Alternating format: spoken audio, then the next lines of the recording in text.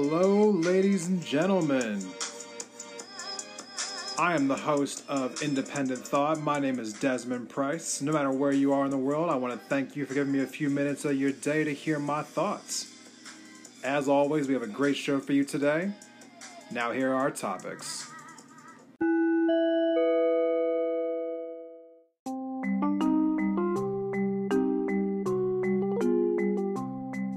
Hello again, everyone.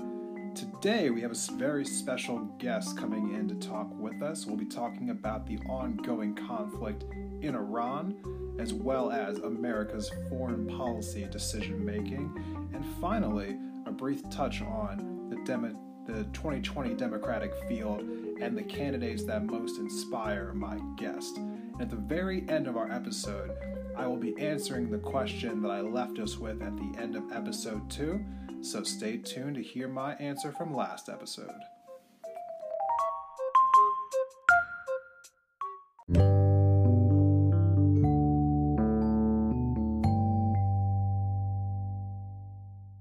Hello, ladies and gentlemen. Thank you for listening to Independent Thought.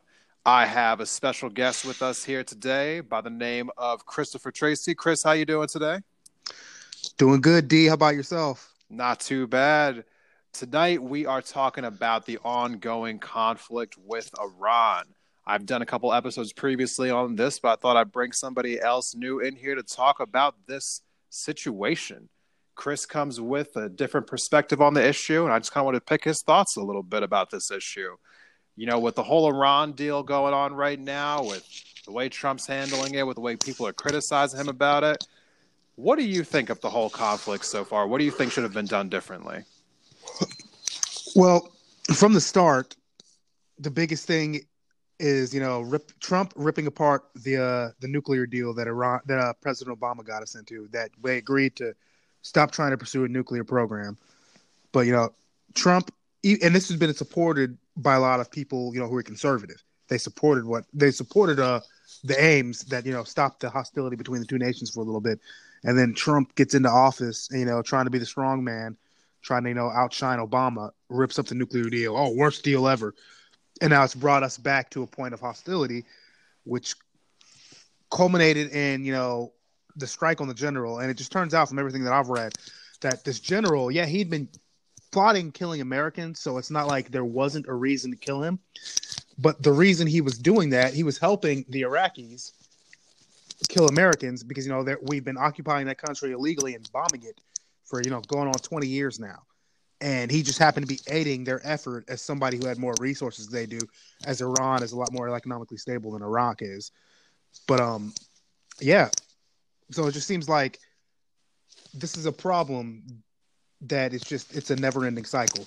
There's going to be another Soleimani. There's going to be somebody else helping to kill Americans in Iraq or just in the Middle East, period, as long as we're there. Right. So you're not really saying that, like, Soleimani shouldn't have been taken out, but rather... Well, yeah, exactly, D. Like, I mean, as far as me, I don't want to cast that judgment on them, but, I mean, anybody who, like, if you're going to be messing with the United States, that comes with the territory, is that they'll kill you. Right. So, what do you think should have been done differently? What was the appropriate measure that you think should have been leveled? Well, if Soleimani was really that bad, was really that much of a threat in the region, I mean, they should have, tried to capture him at least. And if he's like, killing Americans, you can capture him, bring him in, and you ask him, how can we get you to stop doing that? Of course, I believe I know the answer, but, maybe I don't. But I think that would probably be a better way of going about it, or just, getting out of the region, period, so that nobody's in a position to kill U.S. troops. Okay. Now, Trump levels the accusation that Soleimani was planning imminent attacks on the U.S. Now, do you think that that's justification for taking him out if they believe that he was going to attack a base or a military installation of some sort? Well, I mean, yes and no. I mean, like, I don't really think they should have moved to do it because, it was an act of war. You kill the military personnel of a different country, that's an act of war. But I mean, I think we would have done just fine with heightening security at our bases. I mean, if they took him seriously enough to kill him, they could have taken him seriously enough to just heighten security at our bases to making sure that any attack that does occur is either ineffective or you can capture the people. You can notice that they're trying to do something and you capture them. But as far as and plus, not to mention, the strike also killed civilians. They took out a whole bunch of people just to get one guy, and that's a policy that backfires on you. And that policy, with the drone warfare in the Middle East, has got us in a lot of trouble. It produced Soleimani in the first place. Right. Now, for those who don't know, Soleimani was supposed to be one of the highest, if not the highest ranking, member, I guess you would say, for the Iranian military. He'd be sort of kind of like an equivalent would be someone who sits on our joint chiefs of staff. Is that correct? It seems that way, yeah. I haven't read everything about him, but I know he's a high-ranking officer with the Iranian military. Right. So yeah, technically, yeah, it would be like taking out somebody who sits at the Pentagon. Right. So definitely something that if had been done to us, we would have retaliated with war. Undoubtedly. Right. So we go ahead and we do this act. I have said on a previous episode that I believe that it was just unnecessary given the situation and that we could have probably accomplished our goals of really government by just adding more sanctions. And since I've said that, Steve Mnuchin and Secretary Pompeo have come out saying that President Trump has ordered additional sanctions. Now, as far as these sanctions are concerned, do you feel like they should have just did that from the beginning, or do you feel like even that is too much of an escalation? Well, I mean, and it's been said before by other people that sanctions are an act of war. So, I mean, it really seems like if those were your two options, I mean, the situation is just going to escalate no matter what. Right. So the question then becomes, how big of a threat really is Iran? Should we be giving them the kind of attention that we are right now, or is the U.S. just creating another enemy to fight? Because that accusation has been leveled against the U.S. before, that we just create boogeymen for no reason. Or is this different? Is Iran really the big bad that we've been making them out to be for as long as we've been making them out to be it? Some would say that Iran has actually been the puppet master for all of the conflict going on in the Middle East for the decades. Right? How do you see it?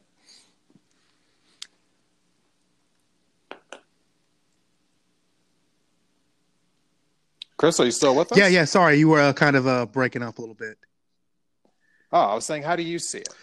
Well, I don't know. Iran is really complex, and I don't know that we get the full story of the media. But I know, D, you've read just like I have. I mean, our issues with Iran did not just recently start. And as a matter of fact, it didn't even start, back in 2002 when George W. Bush announced the axis of evil of Iran, Iraq, and North Korea. It goes way back to 1953 when the democratically elected Mohammad Mossadegh of Iran denied British Petroleum a monopoly on the country's oil, and the CIA, in conjunction with British intelligence, worked to overthrow him, and they did successfully. And then they installed the Shah, who led a very repressive regime, but he gave us our oil. So, and then that goes to they took U.S. hostages once the first Ayatollah took over, and it's just been a continual back and forth with that nation.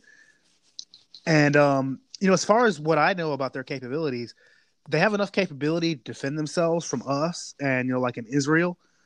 But as far as, being able to go out and attack other people, they don't really have, that kind of capability, especially go out and attack us or any other Western power.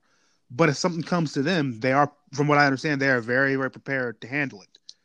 They have the sophisticated modern weaponry, and so they could stand up to us for a little bit. We'd eventually get the better of a kind of longer term exchange, but I think people would be very shocked by how many lives that they would take in the first place. Right. And, and another thing with messing with Iran is the fact that Russia and I believe China, to a degree, both get their oil from there. So us messing with them puts us in direct conflict with them, and our relationships with those two nations are already not very good in the first place. Right. Which kind of leads us to our next segment here. So stick with us through this break, and we'll be right back to talk some more foreign policy with our guest, Christopher Tracy.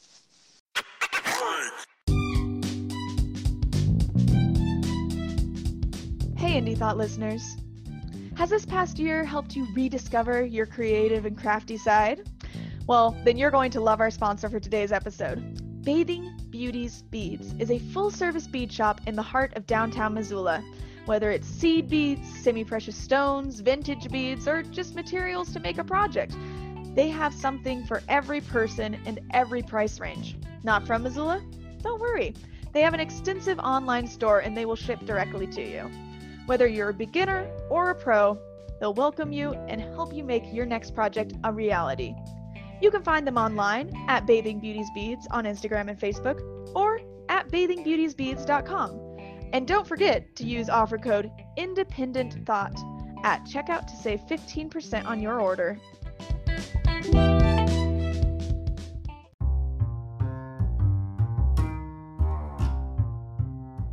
Betty's Divine is a locally owned boutique on the magnificent Hip Strip in downtown Missoula, Montana, that has been a fixture in the Mountain West since 2005. We have a fondness for vintage-inspired clothing, shoes, and accessories for humans, as well as the real deal found in our vintage department, Divine Trash. Betty's Divine presents a snapshot of Northwest styles with an emphasis on street, skate, surf, and rock and roll culture, as well as Americana classics. Alongside a radical selection of clothing, Betty's Divine offers a damn fine array of shoes, jewelry, records, and accessories to satisfy any taste, whatever your age or vibe. You can count on us to prioritize financial, social, and environmental responsibility without sacrificing the look. Visitors enjoy a lovely atmosphere, dreamy tunes, and the best customer service in the West, and you can shop us online at bettysdivine.com.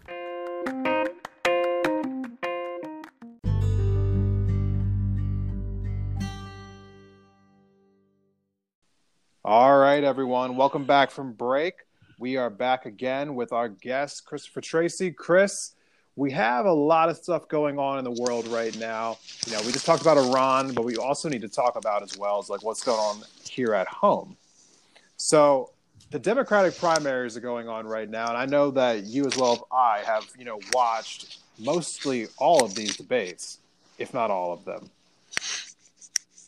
And I kind of just want to get your sense on, exactly who it is that you are looking towards right now as far as who you think might be the eventual nominee that comes out of this bunch.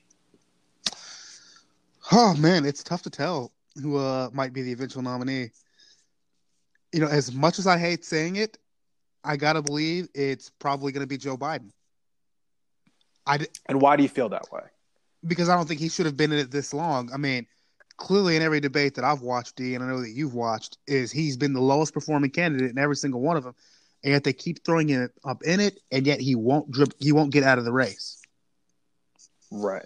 Well, he honestly has no reason to at this point. All the traditional metrics that you would say would tell you how well he's doing right now are showing that he is leading in all the polls. He's making plenty of money. Well, he's not leading in the amount of money that's being donated to him. He still has a good number, but he's leading in every poll. And in fact, he's also, when they do polls where they say, would you beat Trump? He leads all those polls as well. So, I mean, there's no real reason for him to back out at this point from a statistical standpoint. Man, that's crazy. That's stuff that I didn't know. But it seems like every debate that I watch him in, I mean, there's nothing impressive about him. And he sounds like more of the same. And definitely to other people that I talk to, they echo those sentiments. Right. The question, I guess, comes down to is who is watching these debates. It would seem as though the viewership has gone down tremendously every single debate. I think they said that somewhere in the neighborhood of like close to 25 million people watched the first debate in June. And in the recent debate before today, the one that happened in December, that debate only pulled in about 6 million people who watched it. So it seems as though that is a pretty significant drop-off. Yeah, I wonder if people have seen enough to where they've already decided on who they're going to vote for. I think there's a certain type of person who watches these debates like every single time, and I think there's certain people who like just check in once and then they know enough what they need to know. And I also saw a poll recently that came out that said that 50% of Iowans still can be persuaded to vote for someone else. Like they weren't entirely locked into their pick. I like that though. I don't think people should be entirely locked into anybody, and they should like be questioning their candidates all the time.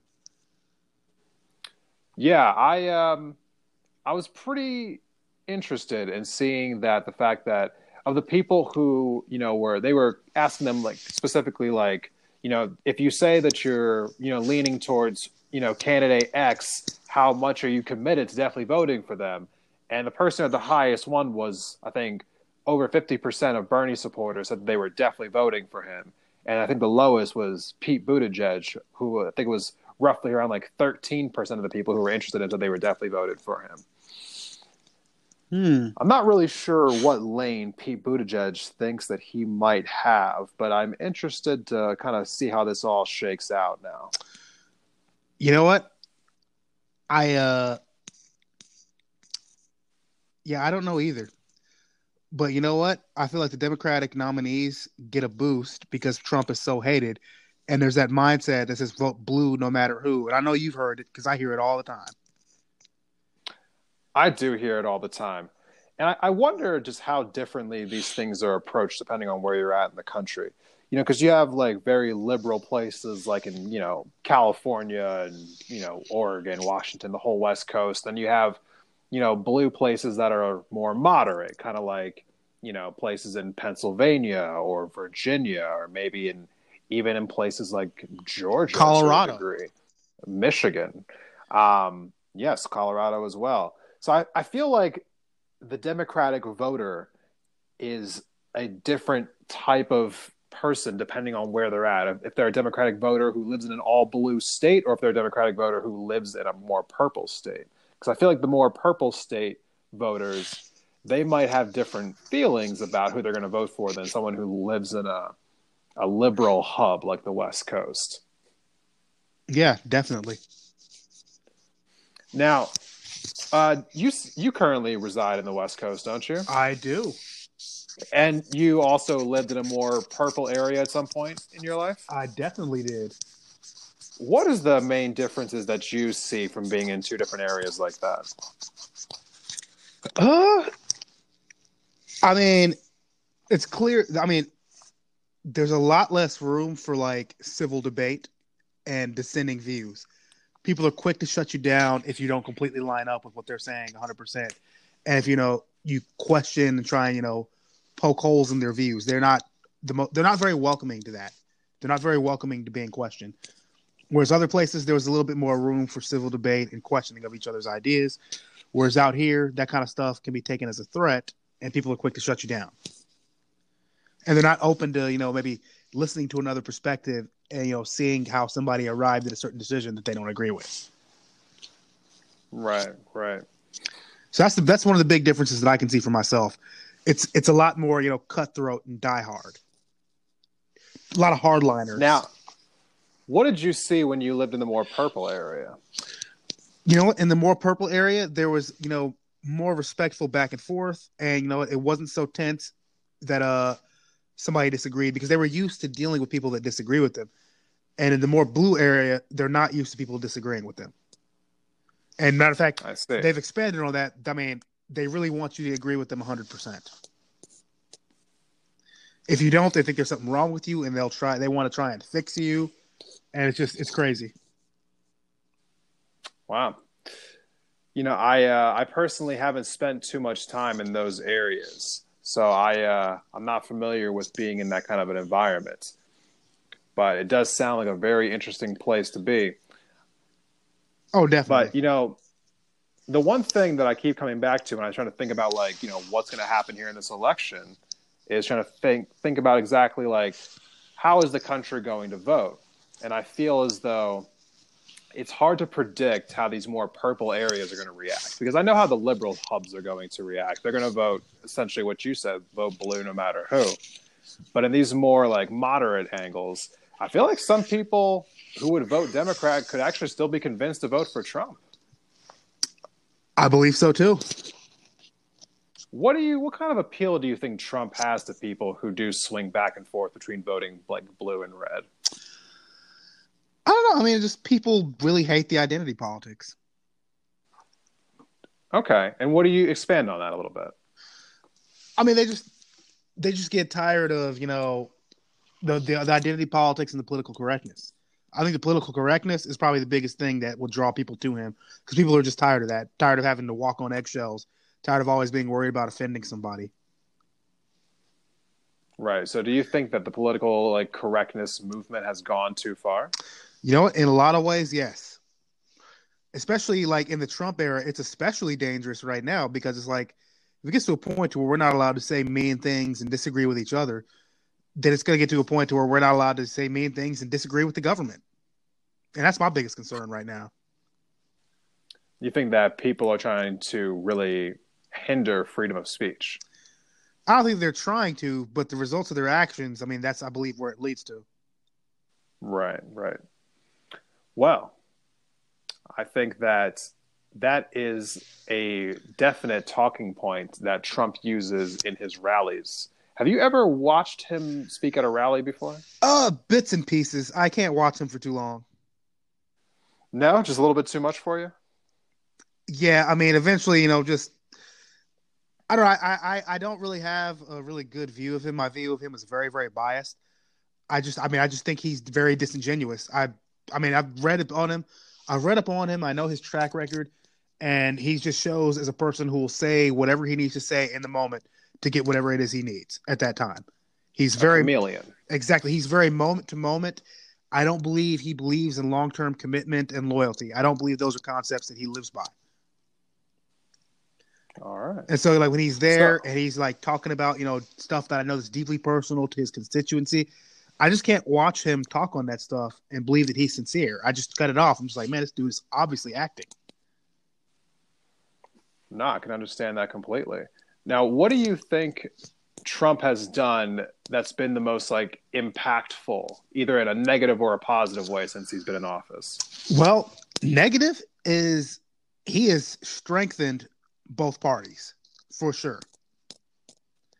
He has strengthened all the major media outlets, and that's his big negative. And well, positive, he said some good things about the folly of our foreign policy. But again, negative, he hasn't really done anything to change it. No. Just illustrating the fact that, I think one of the things you have touched on in conversations with me in the past about the fact that the U.S. is consistently, essentially giving protection to other countries by having our bases and our military there, and they never chip in any money towards us. And Trump has highlighted that fact before, that they never actually pay for any of the military work that we do in those countries. Exactly. And they take it even further. They slash their defense budgets and, put more money into investing into their economics, and they go out and they steal our markets. Right. So it's actually a net negative to be in these countries is what you're trying to say, because they're not spending money on defense because they know that we'll defend them.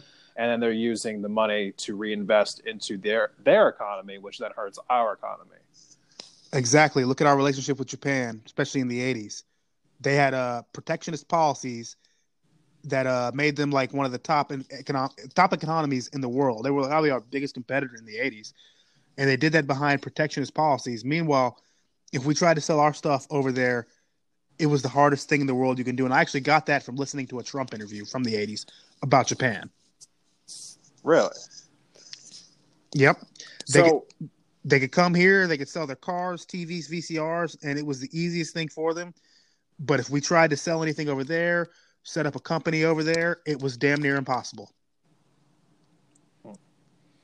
So Trump really, I feel riled a lot of people around this idea of America first. He kept saying it over and over and over again.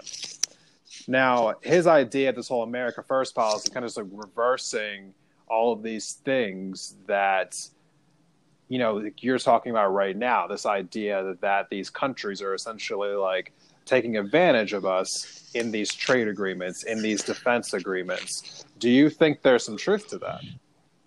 There is. There definitely is. Now, what do you think the best way of going about getting around these issues currently is? Do you think that Trump's taking the right approach with these tariffs with China, for instance, or do you think there's a better way to handle this? Oh, you know what? I really can't say that I think, tariffs and stuff like that is, trade wars lead to, currency wars lead to trade wars, which lead to real wars. That's the pattern that goes. But I don't know of any other way to, deal with China and its growing economic might. Yes, China is definitely a topic that we will have to address another day because I can fill up an entire episode. Now, on the Democratic side, from the people who are running right now, because we spent some time talking about Trump, which one of these candidates, because earlier you said that you thought Biden might be the person who comes out of this, but which one of these candidates do you see yourself, like, if you were to vote for one of them, who would you be most likely to vote for and why? Well, it'd probably be Andrew Yang, and because I feel like he's the one with the best solutions. I'm not saying that, like, I believe that they're all great and all going to work. I don't believe there's a single candidate that's got a plan like that, but he's the one with the best solutions, and he's the one who I believe, really covers the root of a lot of these problems. His stuff and the things that he says go above, our simple left-right politics. Right. Now, this left-right divide that you talk about, do you think that is contributing to our country being in a place right now where we just feel like we can't get anything done? Oh, exactly, man. That's exactly what that's the reason why we have it. It's called gridlock, and that's exactly the reason why we have it. Is because nobody wants to do the right thing for the country. Everybody's trying to do the right thing for their party and get their own personal victory. Right, everybody's motivated just by sticking it to the other side. They're not motivated by advancing the country. They're just motivated by sticking it to the other side. Yeah, I think you see some evidence of that in the fact that Congress can never get anything done. It doesn't matter if it's, Nancy Pelosi as Speaker of the House or Paul Ryan as Speaker of the House or Harry Reid as the Senate Majority Leader or Mitch McConnell as Senate Majority Leader. We are seeing a continuation of the same thing no matter who's in charge, which is one side blames the other side and the whole country gets to sit here and just suffer because 535 people in Washington, D.C. decided that they just don't feel like working together. You summed it up so beautifully, and actually, the way you summed it up, I'm just like even more disgusted at that crap. Yes, it is an ongoing issue, and definitely one that I feel like will be the next topic of our next conversation. But on that note, we're going to have to close off our conversation today with our guest, Christopher Tracy. Thank you so much for coming in. Hey, no problem. Anytime, D. Thank you so much. And when we come back from our final break, I will be giving you my thoughts from our last episode.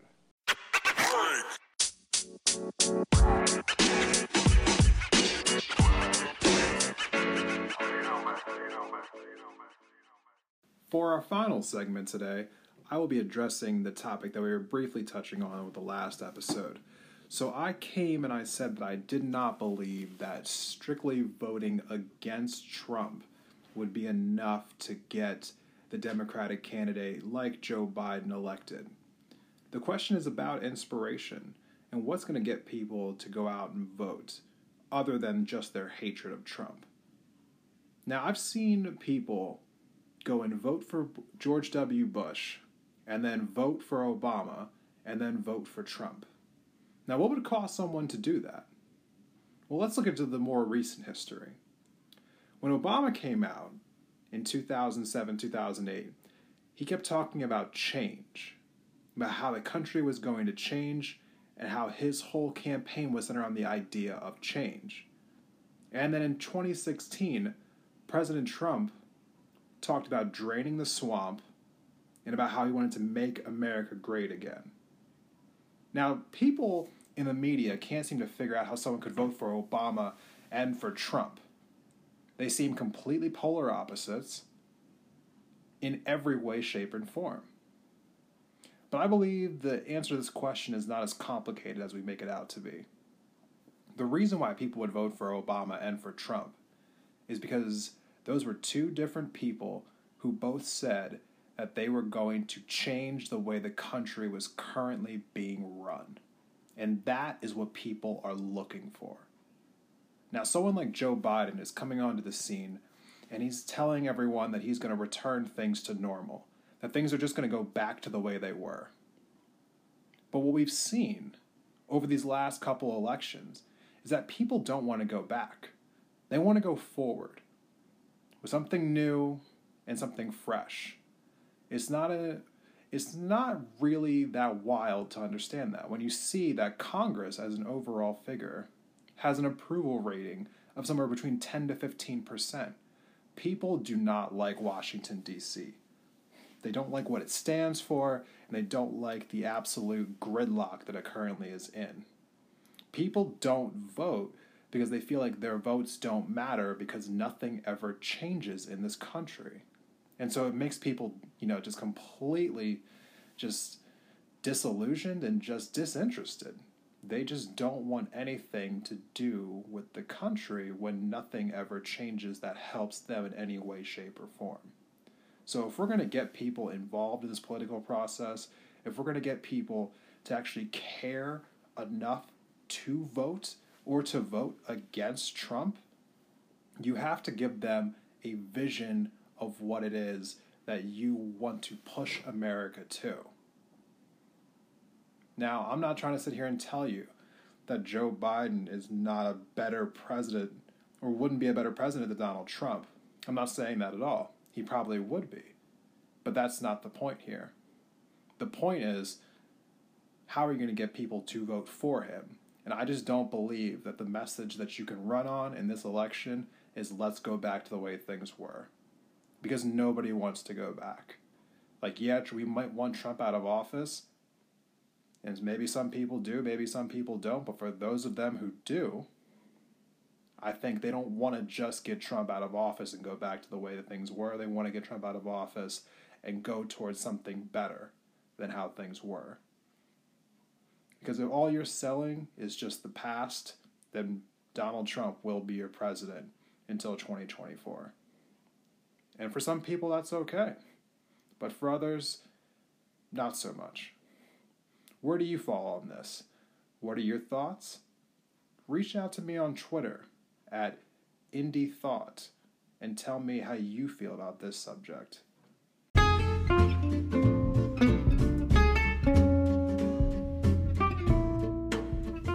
All right, everyone. That is our show for today. I want to thank you all for checking out Indie Thought. Independent Thought is brought to you by your host, Desmond Price. You can follow us on Twitter at Independent Thought or at Indie, I-N-D-E, Thought. So, again, thank you all for coming and hanging out with me. For those of you who found me on iTunes or on Spotify, please go ahead and subscribe to us. Give us a 5-star rating. If you give us a 4-star rating, I'm inclined to think you're a hater. So don't hate. Thank you so much, and I hope to see you all next time.